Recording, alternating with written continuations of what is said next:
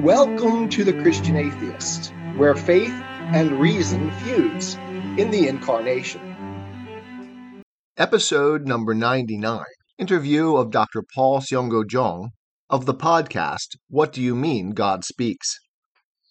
Today we break new ground with the Christian Atheist, having never before done an interview of any sort. We have Dr. Paul Chung from the University of Toronto. Am I right about that? See, that's the thing with academia, right? I'm an inactive adjunct faculty at the University of Toronto School of Theology, Gotcha. Because I taught at Wycliffe College at University of Toronto a couple of years ago. So okay. I'm actually not too sure about what my status there is right now. I'm there on the file, so I'm like, okay, that will do. I have some of those myself hanging on from years gone by, so I'm not sure of my status on all the different places I've been either. So you got your PhD from where? My PhD is from Fuller Theological Seminary. Some Fuller, okay. Yeah. Okay. So Dr. Chung, and please correct me if I'm pronouncing anything wrong at any point. Chung is probably closer. It's Chung? Instead of U. Yeah, Chung. Chung, yeah. Chung, okay, good. Yeah. Is the author of God at the Crossroads of Worldviews, toward a different debate about the existence of God. And I've not read your book. I apologize. I wish I had. Mm-hmm. I've actually just become aware of you in the last 2 weeks after my wife had been sending out solicitations for us going on other podcasts because we're trying to promote the Christian Atheist. But I got so excited when I started listening to What Do You Mean God Speaks that we decided to take a departure from our normal mode of podcasting and try to do an interview with you. And so we'll see how this goes. I'm not a professional interviewer, and I'm hoping that we can just have a friend-to-friend chat today. Sounds good. All of these things. Mm-hmm. So I am excited to have you on. And you are not to be confused with Paul S. Chung, right? This is an entirely different person. I think there is another person named Paul S. Chung, and he has a different specialty. So I'm distinguished from Paul S. Chung by going Paul Seungoh Chung. Okay. So I think his area is more toward like strict theology, whereas mine is more on philosophy and theology. Sorry for asking the personal question. What year were you born? 1978. 78. Okay. So you're a lot younger than me. I was born in 66. Right. So yeah, my wife was 1970. So I'm significantly older than you. And I took a different path back to faith in Christ because I started as a Christian and went to Bible college to become a pastor.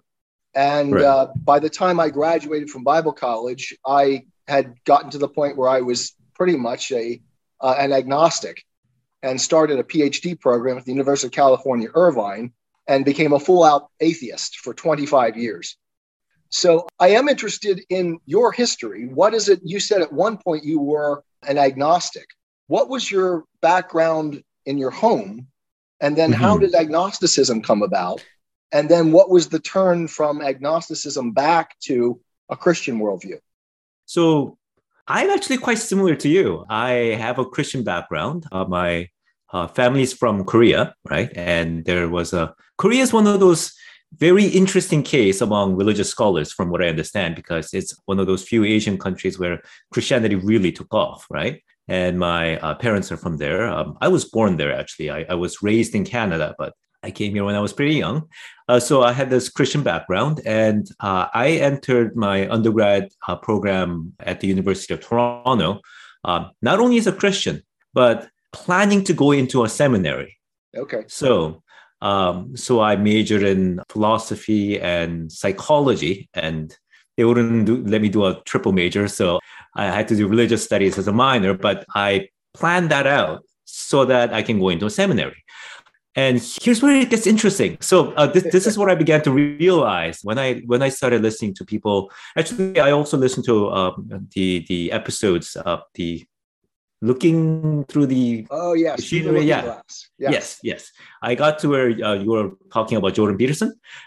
He was my psychology professor, by the way, when I was studying at the University of Toronto. Right. Anyway. I listened to your episode on Peterson. Yep. Interesting. Oh, okay, great. So when I was listening to, so this is something that I began to realize pretty recently, actually. So a lot of the people who were Christian and became an agnostic or an atheist, at least for a while, they have a slightly different emphasis than I do. I noticed recently, which is that their faith was shaken by all of these intellectual questions and challenges. In my case, it's similar, but there's a different accent because I already went through all of those questions, even when I was pretty young. So when I was in university, I thought through a lot of these things already, and I had a position which was not as shakeable. Okay. So what I actually did during my university years was that because you in your home talked about those things, or was it because of the nature of the church that you were going to discuss those things, or how was it that you were more grounded than the vast majority of Christians that I see around us in today's world who are pretty much at sea on these questions? It's probably because my parents were much more open to me asking these questions and thinking them through. They were, how should I put it? They were the type of people that basically when you have questions and if they didn't have an answer, they didn't pretend that they had the answer. They basically said, all right, you go and find out. So for me, I felt free to think about these things from multiple angles. So questions like the Big Bang cosmology and evolution and what that means for the Bible, I had the freedom to sort of think about it in different places rather than going, oh no, it's either the Bible or science. That wasn't really a big problem for me. But my question when I entered university was actually something like this. I have people who are around me who are clearly intelligent, but they don't believe in God. And I know their questions against Christianity, and I can pretty much answer them at least somewhat to my satisfaction. But it seems like that doesn't move them either. So my next approach was that, hey, I'm going into a seminary. I need to figure out how people who aren't Christians or who don't flat out believe in any God, how they think. So I focus my studies on the courses where I get to be in their shoes, so to speak. So it wasn't that these questions undermine my faith so much as, so you can think of it with this metaphor. It wasn't that they were something that were invading my intellectual space and undermining that. I went on an expedition. Gotcha. And then got lost and decimated. So that's how I entered my agnosticism. So I was thinking, okay, what would happen if I think like an atheist and think like an agnostic and think like, say, a Buddhist or a Taoist? I went through all of those things as well and tried to figure out why they think that way and why it makes so much sense to them.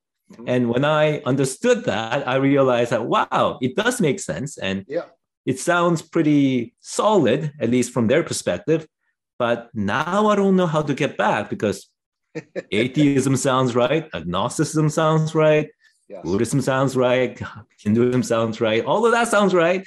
Christianity doesn't sound wrong, but it gets lost in the sea of other voices, which then threw me into, I suppose, an agnostic sort of side to it. And let me see if I can anticipate where this goes, because in listening to your material, and I have not listened to everything, I haven't even gotten through the full first season yet, but I've already passed you on to others. So my nephew is absolutely enthralled with what you're doing and enjoying it immensely. And so had you read Thomas Kuhn before this, or did you suddenly encounter Kuhn's work?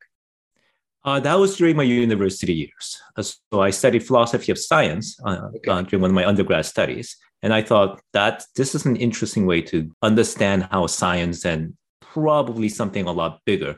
I knew when I first learned about him and read about him that his insight didn't apply just to science. Yes. Then I took the course by Jordan Peterson, and I realized he's talking about the same thing, really. Yes. Like there's a structure to how we think. And there was a point where Peterson just straight out just said it, like, yeah, T.S. Kuhn, that's an insight that I'm also delving on. So I'm like, yeah, okay, I thought so. So this was after my expedition into agnosticism and getting lost. Okay. Right. But I was so Peterson came late in the process. Yeah. Was this graduate or undergraduate work? No. This was my third and fourth year of undergrad. So I took his personality psychology my third year. My first impression of him was, let's put it this way. I thought he was crazy because he paused. If you listen to some of his lectures, sometimes he has this long pauses, right? Because he thinks. Yeah. So I'm here. I'm used to like behavioral sciences and cognitive science, which was interesting. But he comes in, he doesn't say anything for a minute and a half. Then he starts talking about his dreams. So I'm like, okay, this is weird. Like, this is very weird. But by the time that course ended, I'm like, okay, I'm taking his next course, which was maths and meaning, right? So that was my fourth year. His courses sort of became sort of a complement to, I guess, my personal project of going through all of these different worldviews. So my strategy became, because I'm now lost at sea, so to speak, I said, let's go through all of these different worldviews and see what sort of current seems to go through all of them, right? And then maybe I can sort of navigate my way through all of these things. So yeah, that's fantastic. Me too. Right. And one other thing that's helpful when you are from a very, very different culture from the West. So I have a South Korean background. And even though I was raised in Canada through my family, and because I have a lot of books written in Korean, and some of them are very interesting.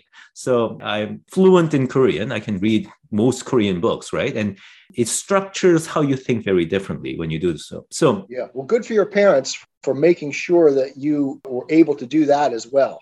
That's fantastic. Good on them. And that enabled me to have, I mean, it when I studied East Asian philosophy, for example, and Taoism and Confucianism, all of those things, it sounded familiar.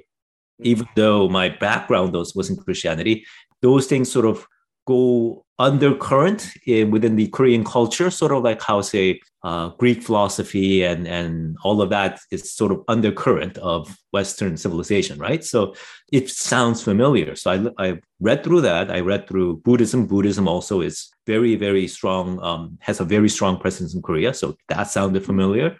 Hinduism was new, but that was also interesting. So I went through all of those things, and I found out that all of them had this notion, or their search, you could say, for ultimate reality and truth and all of that. They have very different conceptions of it, but you have similar themes, right? So I took note of these similar themes, and then there was this Jordan Peterson guy, and he's talking about the psychology of these things. Yeah. But what he doesn't do, I noticed, was that he has all of these mythical characters that has these correspondence to, I suppose, psychological processes and Bible. Later, he talks about that. But and Pinocchio.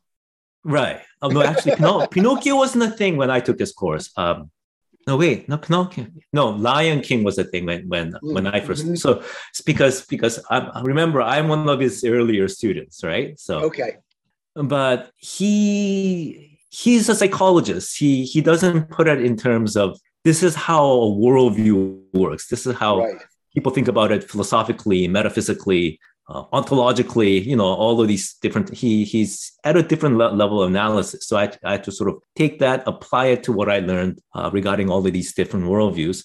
And all of that sort of went into my book, God at the Crossroads Worldviews, because one of the questions that sort of emerged when I was going through all of this is that, so you have all of these different worldviews.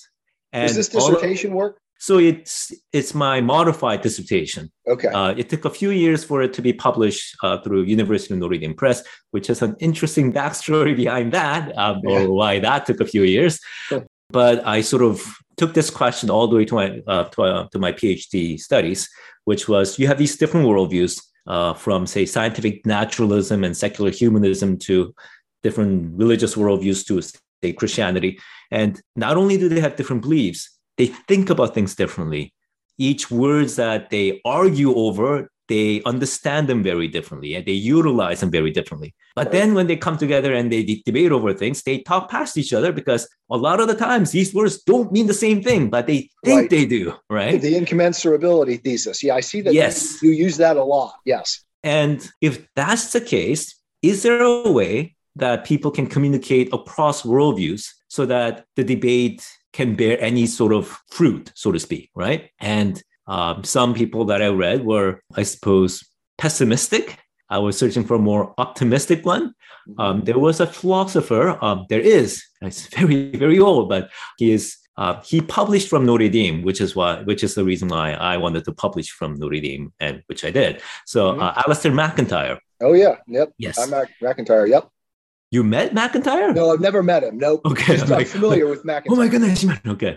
Um, what he writes in his magnum opus, After Virtue, and later, Whose Justice, Which Rationality, his idea sort of got formulated by answering T.S. Kuhn and the problem of multiple paradigms, right? Okay. And his answer was something like, if you are fluent in both intellectual traditions, so in my language, if you're fluent in both rival worldviews, you can think in terms of both. You Right. can speak in terms of both. You can speak their language. You know why they think their view is true. You Right. know what sort of problems that they're having in terms of their own worldviews, right? Right. So it's not someone outside criticizing them. It's the problems that they're already struggling with and they know they're struggling with. So if you can do it for both worldviews, and if you can formulate something either from one worldview or maybe by integrating the two together that enables you to understand both worldviews, where they're going, and then pose a way forward for them, even in the terms of their position,